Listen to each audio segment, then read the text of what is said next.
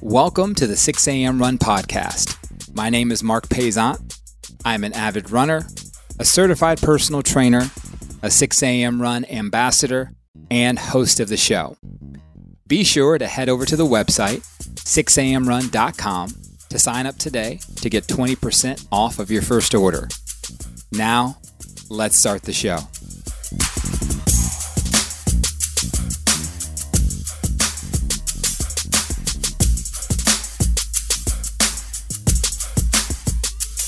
Hello. Welcome back to another episode of the 6 a.m. Run podcast. I'm your host, Mark Payzant. Always a pleasure to have you a part of the show. We have a great guest for you today. But as always, before the show, I'd like to know that this show is brought to you by 6 a.m. Run and 6amrun.com. Head over to that website to sign up to get 20% off of your first order. So today, we have a unique guest. We have Lion Goodman. That is Goodman. If you're looking him up, he has an amazing story that he will share with us. But before we get into that, Lion, thank you so much for being a part of the show. Why don't you go just introduce yourself for our audience? Thank you, Mark. It is a great pleasure to be here with you. I've listened to some of your podcasts, and you're a great podcaster. So there's an introduction for you in case anybody doesn't know you. I appreciate that. Thank you so much.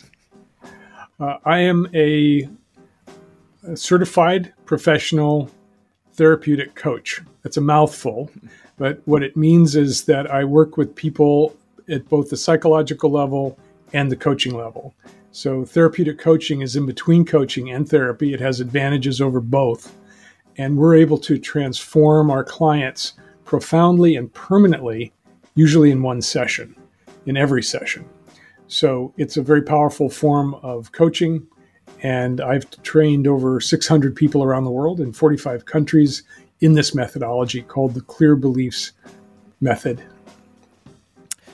And I appreciate that. And we're going to get into and like I mentioned before, the amazing story when you were 26. But before we get into that, I have a very specific question for you because I'm on your website, and everybody that is Lion Goodman, LionGoodman.com. That is a website. You can actually pause the show right now and go to the show notes, and you can save the website there. But at the very beginning of your website, you say, I help high achievers become super achievers. So my question for you, and I don't do this often where I ask specific questions, but I just want your take on what is the difference, in your opinion, between a high achiever and a super achiever? Well, let's start even lower. Okay, let's do that. I like it.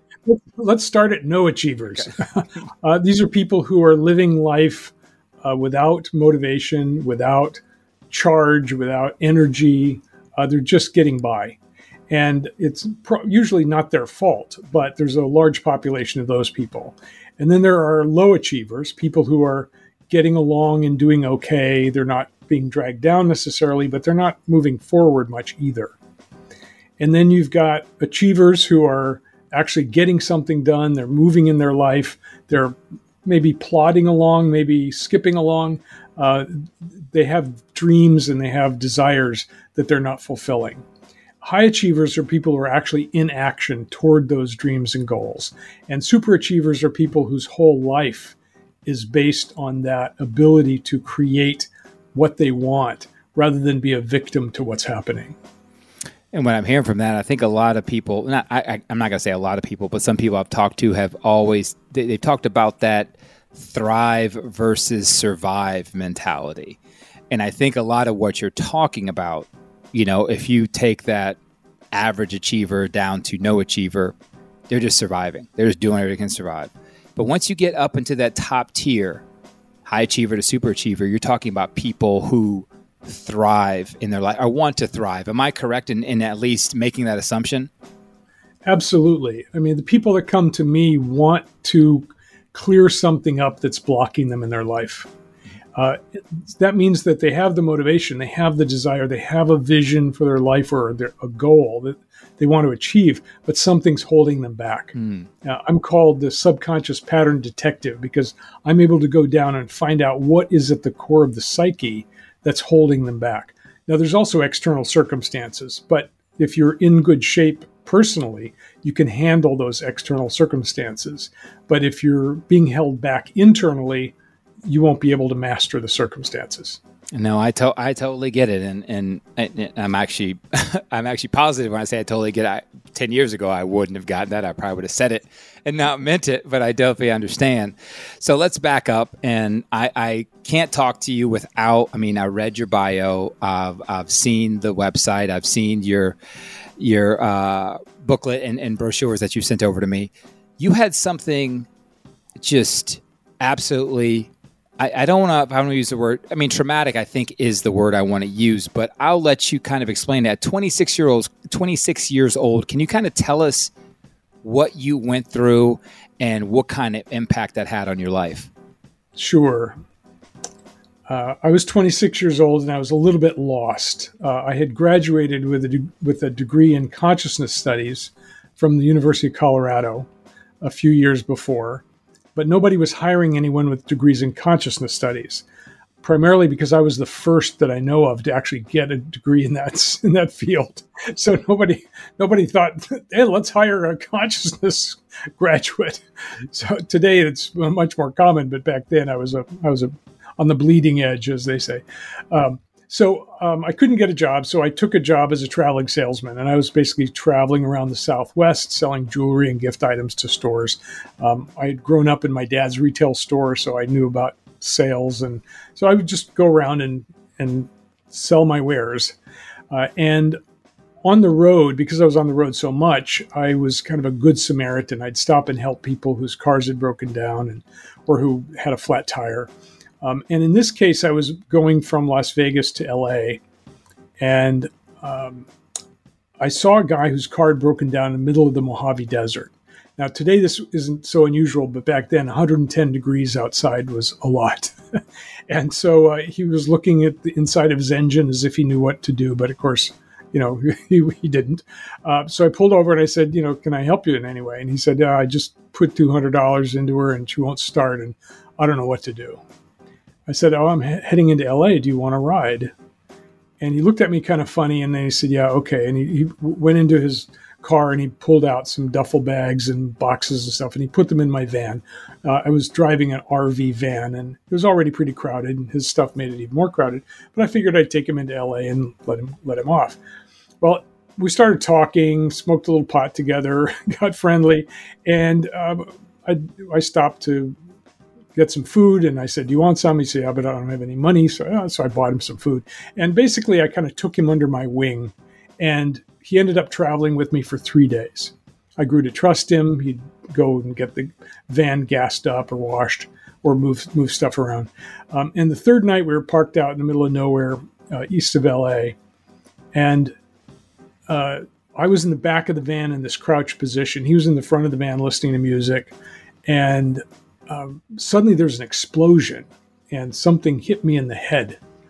And my first thought was the gas stove exploded because it was right above me to my left. I looked up and the gas stove was intact, and I looked further to my left to him, and there he was with a black gun pointed at me from the front seat. And I realized he had shot me. And my first reaction was, are you shooting at me? It's like, what the fuck? Pardon the language. No, you're fine. You can go ahead and use any language you want. And I thought, okay, but he's warning me. He wants to take my stuff. And at that point, I was willing to give him all my stuff, leave me naked outside in the desert where we were, and drive off. And that would be a good bargain as far as I was concerned at that moment. But then he shot again. And the second bullet missed me by a fraction of an inch. And I realized he's not warning me. He's going to kill me.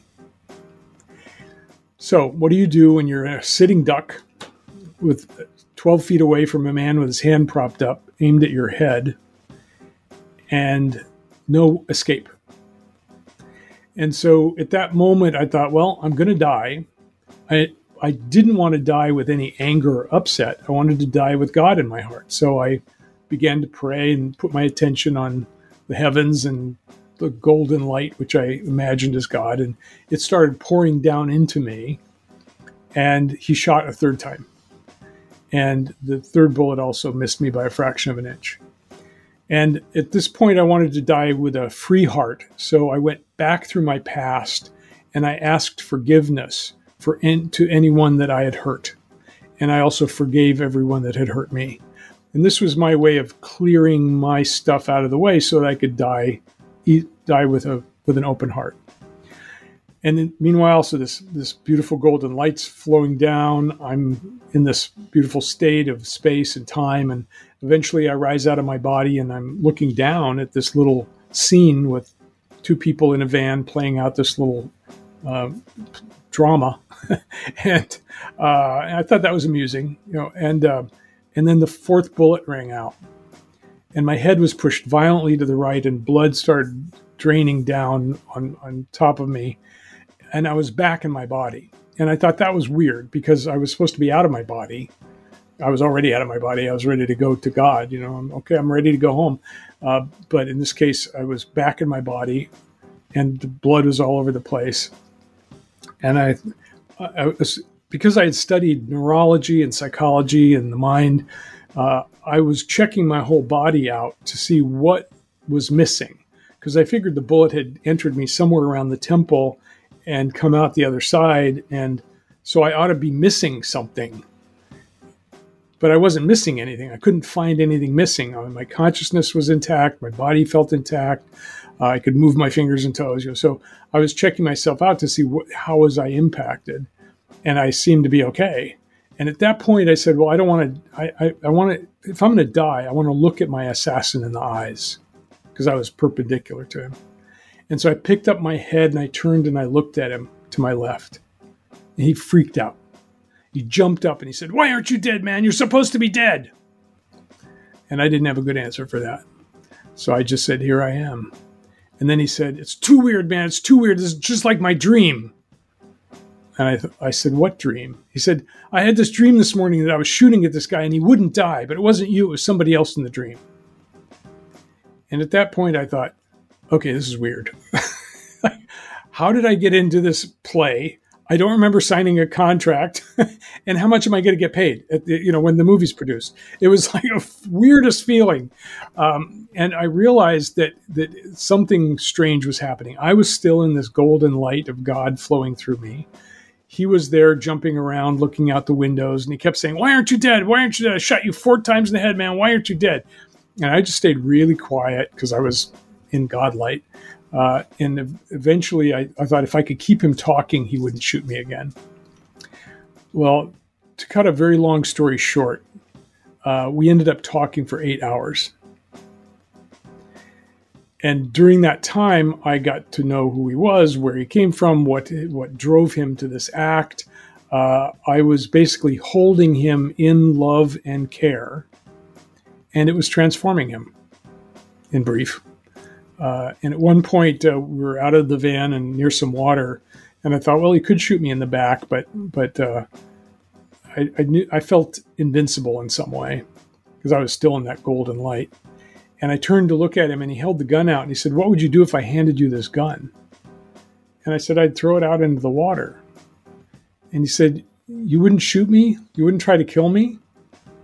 And I said, no, why should I do that? We both have our life. We're both okay. And he looked at me with a very strange look in his eye, and he said, man, you are the weirdest person I've ever met. And I thought to myself, yeah, I'm probably the weirdest person you'll ever meet. So we went back to the van, negotiated some more, trying to figure out the other piece was that he said, I can't let you go because they'll put me back in jail. I can't go back to jail. I'm like, oh, he's not only is he a man with a gun, but he's an ex-con with a gun. So it's complicated matters.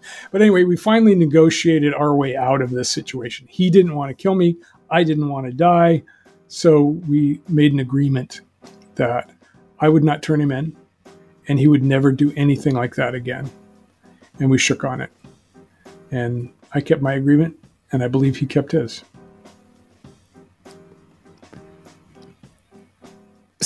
So I paused for a second because I'm still trying to take that all in. It not only is that a fascinating story, it's probably I've never heard a story like that in my life before. Never, ever. And it is, for someone to have me speechless on this show, is a testament to that story. Just, I mean, let's be honest. Like, no one wants to get shot. Like, no one wants to fear for their life. Like, no one wants to be in that position. And I'd be remiss if I didn't say, like, I think everyone always has that thought. You're right. What would I do in this situation? How would I react? How would I protect myself? How would I make sure that there's so many things out there that tell people, oh, well, leave this evidence so people can find your killer. Like, do this, bite marks, scratching, all that stuff. Leave the DNA evidence. But your reaction was, one, I want to see my assassin. I want to, eye to eye, I'm going to face him. And to have the wherewithal to say, I want to have a conversation. You understand how that, you have to understand, like, that's not what most people would do. You understand that, correct? It's not normal. Yeah, I get that it's not normal. And that is why my other podcast is named Relatively Normal, because normal is relative, but I digress. But so I'm going to move on, because I want to know, when I talk to people on this show who experience, and I'm not even going to say life-changing, because this wasn't life-changing. This was almost life-ending for you. Does this make everything else small? Does it make everything else tiny? Does it kind of have you think of big picture more often? Or does this have you more in tuned with how you can live to be a better version of yourself? I really like that question. All of your offers were good ones. It certainly changes your perspective. When anyone who's faced death has a different perspective. It's sort of a club. It's like, oh, you faced death and I faced death. Yeah, we're part of the same club. And we didn't die. I mean, that's the other part. Because the people that actually died don't get to. I guess you really can't have that conversation if you're 6 feet deep. But yeah, go ahead. But people have had dramatic experiences in their lives. I'm not the only one. There have been childhood traumas. People get beaten by their parents. Somehow they make it like it's nothing or it's just normal. But no, that's a traumatic experience. Many of my clients have been beaten within an inch of their life by their parents, and that's true trauma, and it has to be dealt with as trauma. People have been in car accidents where they survived. So my story is unusual, but there's a lot of people who have had this near death or coming close to death or talking to death, having a conversation with death. So that's a pretty big part of the population. And also people who have been out of body is a large part of the population. So what it did for me was it actually grounded me, because I was already a spiritual guy. I had studied all different kinds of religions and philosophies. And so I was already spiritual, but I wasn't very grounded. I was kind of floating around as a hippie businessman. And so the one thing I knew after that incident is I wanted to stop driving around, get off the road. I wanted a real job, an office desk, So I ended up, interviewing after it took me a couple of weeks to sort of get my mind back inside my brain. But then I started interviewing, and I got a job as a headhunter, which is kind of ironic, isn't it? That I got my head hunted and then I became a headhunter. Yeah. Wow. Wow. I didn't think about that at the time. But so that started a 25-year career in headhunting, executive search, and it gave me a life. I made good money. I got married. I had a kid. I was a householder. And yet at the same time, I was still studying this thing called consciousness and spirituality, but from a much more grounded place. And I had 20 years of practice with shamanic practices, and I studied many different religions and philosophies and took workshops, and over 100 actually between then and now, because I wanted to understand not just what had happened to me, but what is life? What are we doing here? Why are we here in the first place? And what are we supposed to be doing here, as opposed to what we actually are doing here? So I'm a lifelong learner, and that's been my path. But the part of all this that it doesn't confuse me, but it surprises me, is that people who have gone through anything near to what you're going through start to lack empathy. They've gone through it, and they say, listen, if I can get through this, you can don't talk to me about what your parents did, or don't talk to me about what you went through, or don't talk to me about your kid being sick, but you, on the other hand, have gone through this. And it seems to me, and you can correct me if I'm wrong, it seems to me that your level of empathy actually increased after this happened to you. Yeah, absolutely. That way of saying, be tough, that's actually a strategy to deal with trauma. It's a successful strategy. Well, I'm just not going to feel it. I'm not going to think about it. I'm not going to go there because it's too damn painful. And so that's the sort of thing that gets locked up in your body and continues to drive you and drive your behavior your whole life. So it's actually an interference pattern, but it's a survival strategy so that you don't have to deal with the feelings.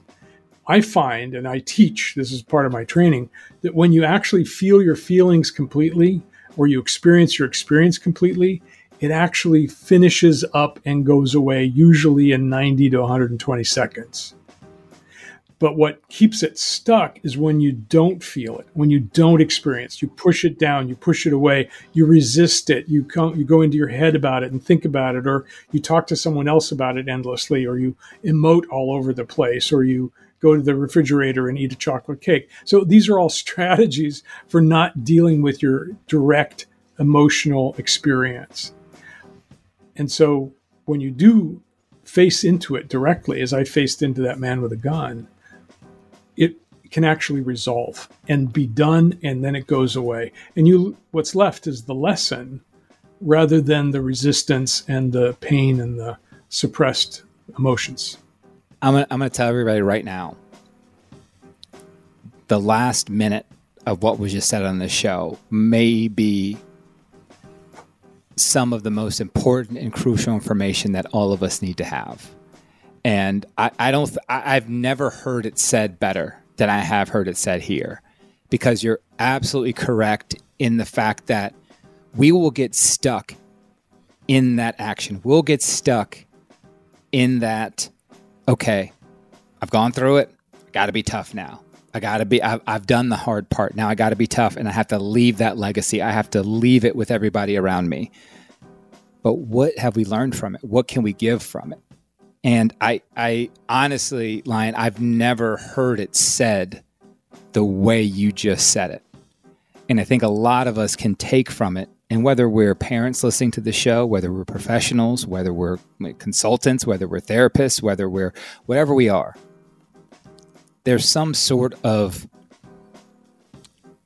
trauma, there's some sort of stress, there's some sort of something that we're going through that for some reason a lot of us are stuck in the fact that I have to struggle my way through this. I have to tough this out. I can't share my feelings. I can't feel. And I think that's the governor that a lot of people are keeping on themselves. That's the thing that a lot of people are saying. Well, not saying, they might not be purposefully doing, but it might just be one of those things that it's just learned and it's just a social norm. But at the end of the day, like, vulnerability is one of the biggest strengths that we can exude. Like, that's one of the things that makes us human. But a lot of the times, like, we want to bring that, we want to push that down. We want to say, no. I don't want people to know this about me. Absolutely. And that's what keeps people stuck. And my specialty is helping people get unstuck by going to those suppressed experiences and those buried feelings, and to bring them up to consciousness from the subconscious mind where they live, bring them up into the conscious mind allow the person to experience them fully, and we have a number of different therapeutic techniques to do that in a safe way, and process it, let it process through, because the body knows how to heal. The body is a beautifully designed mechanism that's self-healing, but when you suppress something or push it away or push it down into your body or push it backwards, move away from it, the body doesn't have a chance to process it, nor does the mind, because it's a body, mind, spirit thing, right? It's all integrated together. We're multidimensional beings having multidimensional experience. So in order to re-experience something and process it, you need to experience it multidimensionally, the same way you experienced it at the moment. But for most people who experience trauma, especially children, that experience is too overwhelming. And so they either separate out, they dissociate, leave their body so that they don't have to feel or experience the pain, or they go into their heads and get locked in their heads and become scientists or politicians. They have feelings? Wait a second. They have feelings? Exactly. So these are all childhood strategies, and they make sense. They made sense at the time because it allowed you to survive. But then as you get older, that buried thing is there like a big lump in your throat or an iron bar in your stomach or a whisper in your ears that tells you you're a piece of crap. Yeah. So this is what we work with, is we clear those things out using the Clear Beliefs method of therapeutic coaching. But someone, I mean, does someone have to be ready? Do they have to allow this to happen? Like, I'm just picturing, and what you're saying sounds amazing. And what you're saying sounds like you want to help people and you want to help people help themselves. But I mean, is anyone ever truly ready for that? And I know there's people who come up to you and they go to your website and they listen to your shows and they say, you know what? I listened to them. Finally, I'm ready. But let's be honest. A lot of people are living behind that veil. A lot of people are living in despair. A lot of people are living saying, I will never get to where I want to be. Well, that's the point, really, is that we don't have to tell people we're going to go into your past and clear it out so you can move forward. Someone comes to me and says, I want to move forward with my life. Great. Tell me what that's about. And I just go right into the process. They don't have to be ready. They're ready because they want something different. Either they want to be different, or they want other people to be different, or they want the world to be different, or they don't want to be themselves. They want to be somebody else. So that's the problem that we solve. And coaching lacks the therapeutic element. I heard one of your other guests talk about this. And therapy lacks the coaching element. And this is a way of doing both at once so that you clear out the past so you can move forward. Because you can't move forward if that stuff from the past is holding you back. If there's a leash around your neck preventing you from talking to people, for example, or preventing you from being able to ask for money, or whatever the situation is. So people have the problem. They come to me and my graduates and say, "This is my problem." You go, "Okay, great. Do you want to solve that?" "Yeah." "Okay, close your eyes." And then we just take them on a journey, and the mind wants to heal. So their conscious mind doesn't have to be ready because the subconscious mind and the soul wants to heal. Well, let's talk about that a little bit, because you mentioned that a couple times in regard to the subconscious, and I've never been one to mince my words, and I am a firm believer in the subconscious. I'm a firm believer in the energy you put out is the energy you put in. But of course, let's be honest with each other. You're going to have that person's like, I don't believe in any of this. Like, come on, like, come on. Like, subconscious, no, everything is everything. Like, don't give me that stuff. Like, talk about the subconscious and how people can just so they can understand a little bit more about it and how it affects our feelings, our emotions, our thoughts. The subconscious mind is not mysterious.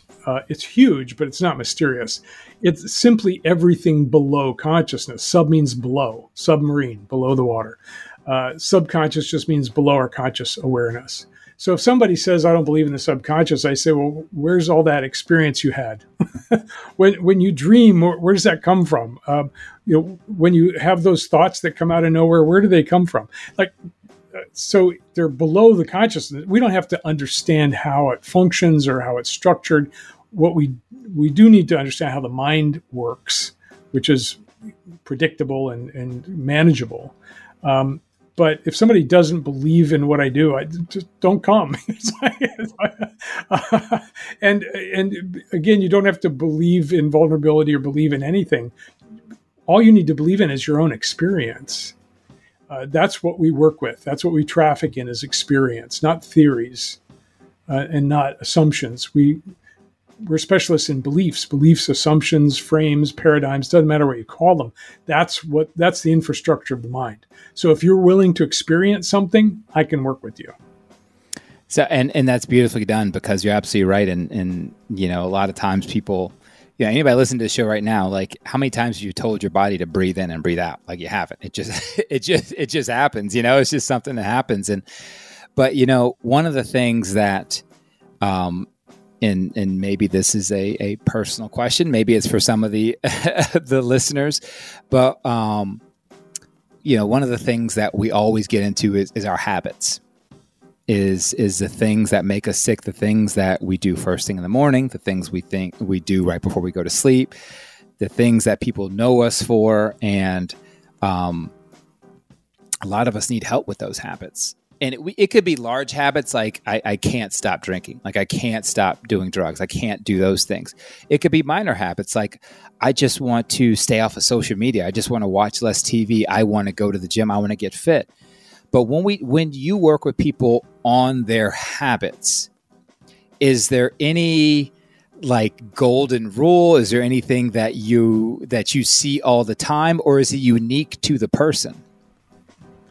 We are habitual creatures, that's for sure. However, working on habits is sort of like trying to do heart surgery by going through the foot. It's kind of the wrong way around, So I don't work with habits. I work with source material. So what is it you want to change that you're not able to change? Well, I want to stop eating sweets and goodies, and I want to lose weight, but I can't. All right, well, that's the dilemma.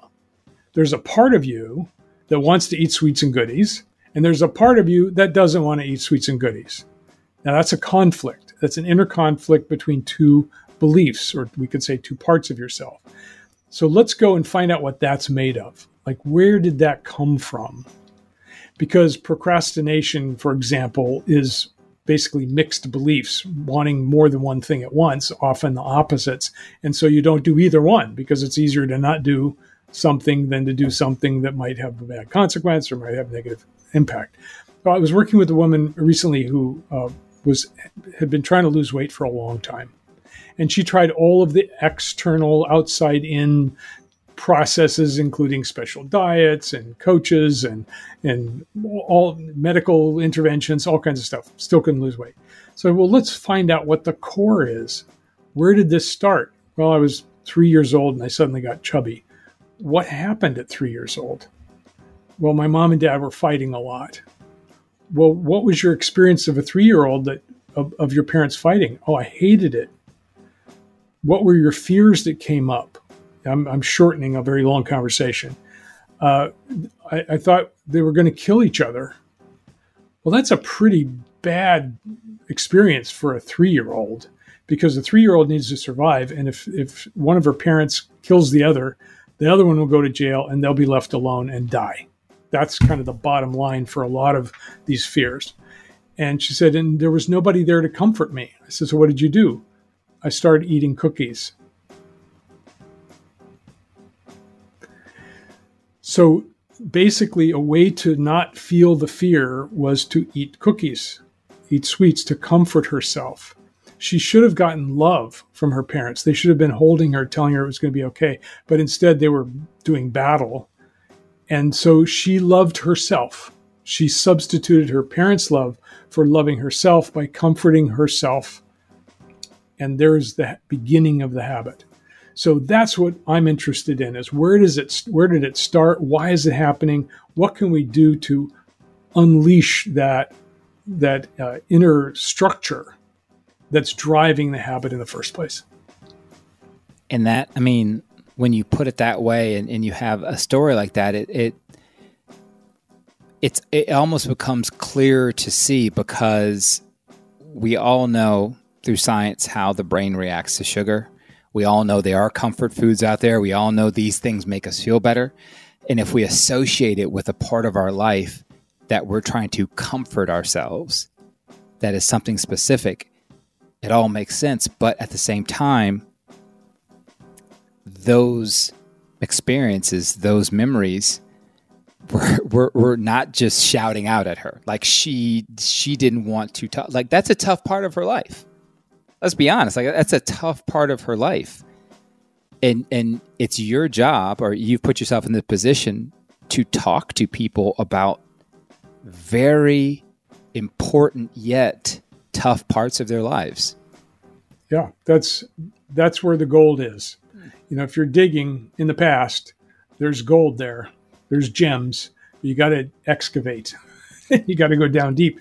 And we, because of our methodology, we're able to go into deep memories that most people don't have memory of consciously.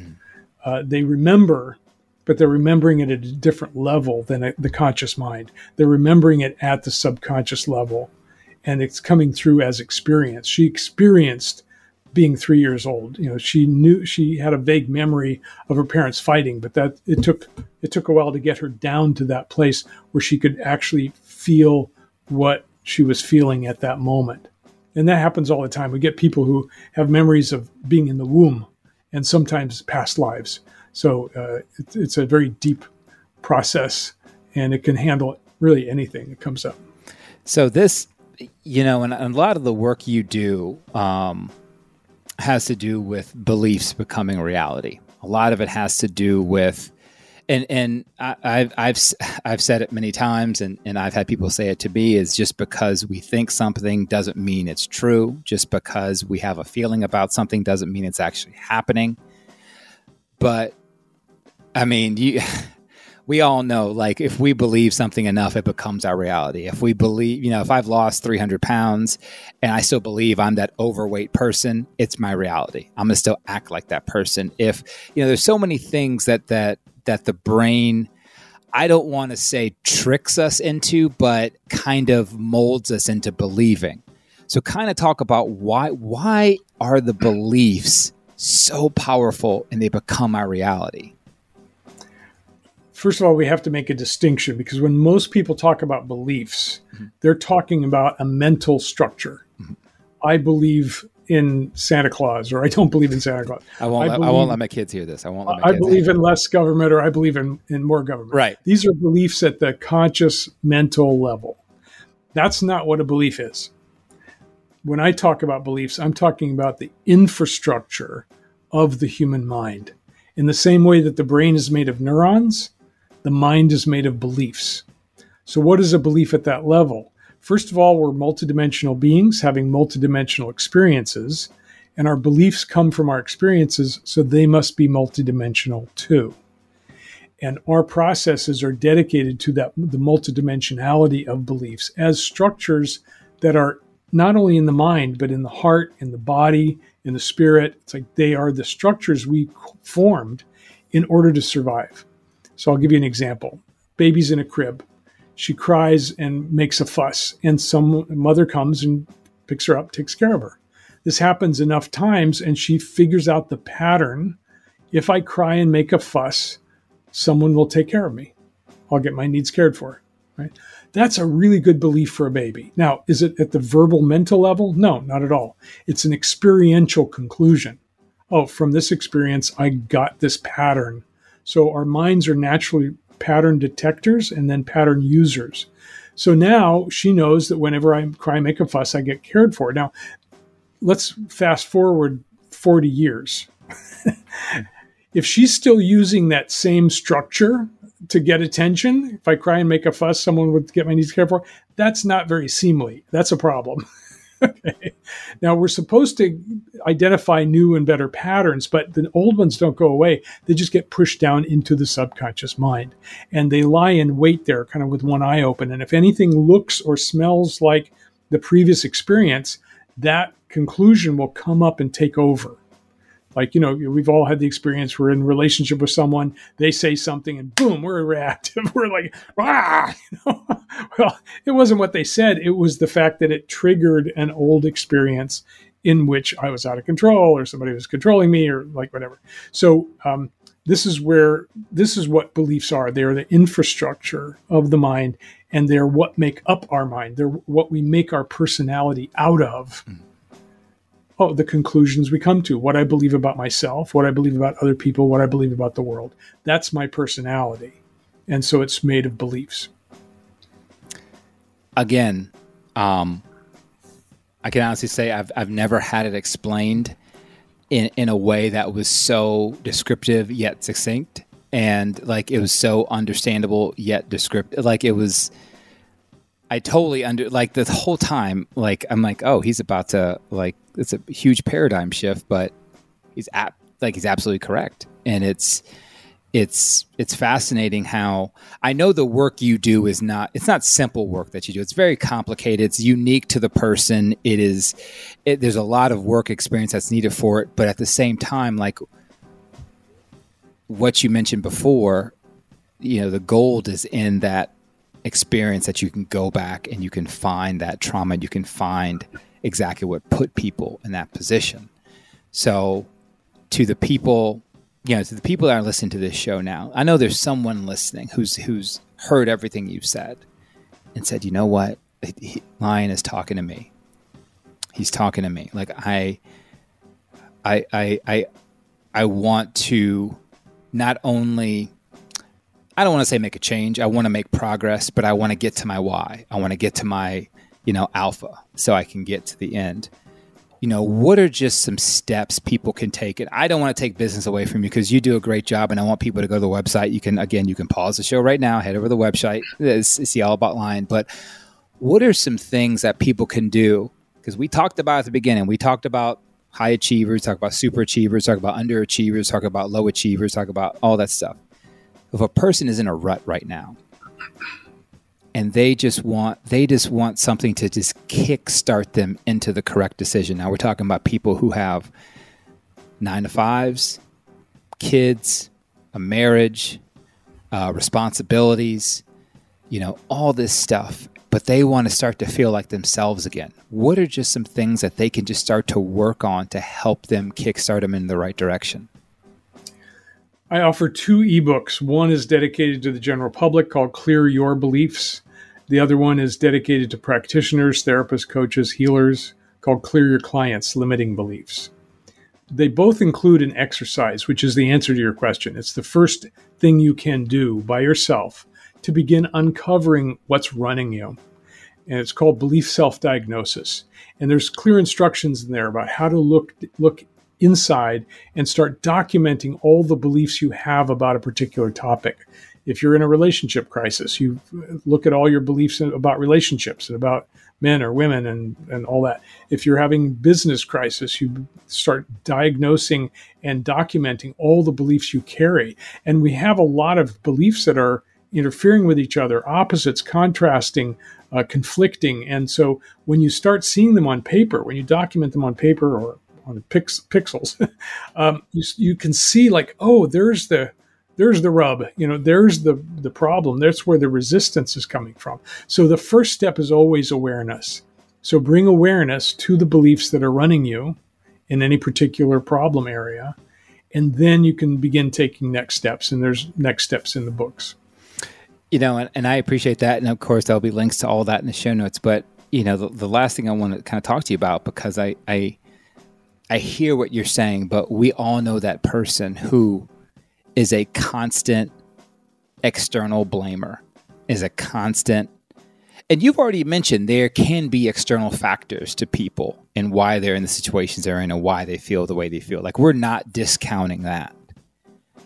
But there are the people out there, and I'm sure you've worked with a bunch of them, where everything that is wrong in their life, everything that is detrimental to their happiness is all someone else's fault.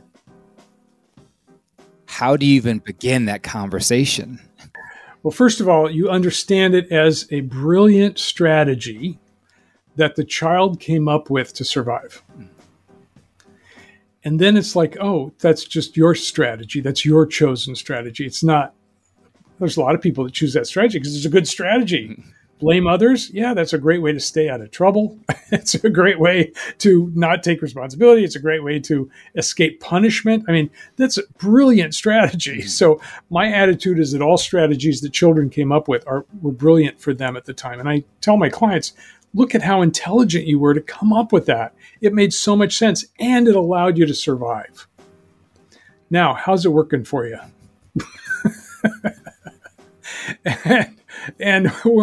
So that's where I go. It's like, good for you, and how's it working? That's my main way of asking questions. So if the person is committed to that strategy, I'm not going to persuade them to change it unless they come to me and they say, my life's not working. It's because of all of those people. And I say, well, would you like to change someone? Yeah, all of them. So, well, let's start with you. Because we know you can change you, but it's going to be hard to change those other people. I'd like to also. I'd like to change a lot of other people, but I find it not very useful for my energy. Once you figure that out, please let me know, because I have yet to figure that part out. So, Lion, this has been amazing. How do people get in contact with you online, or just find out more about what you're doing? So many ways. So liongoodman.com is my personal website. It has links to all my other activities. If you are a therapist, healer, coach, consultant, and you want to learn this methodology, clearbeliefs.com. And that will tell you about my training. Those are the two best places. I have a YouTube channel. I'm on LinkedIn. Just Google me and you'll get 8 pages of references. I love it. Lion, this has been amazing. Again, that is LionGoodman. Look him up online. Go to his website. Go to clearbeliefs.com. Google him. You will find him. And I really appreciate all the work that you're doing. I really appreciate you opening me up to a different way of looking at things also. And I just look forward to learning more about you and going to the website and reading the book. I really look forward to that. So you take care of yourself and have a great rest of your day. Thank you, Mark. It's been a great pleasure talking with you.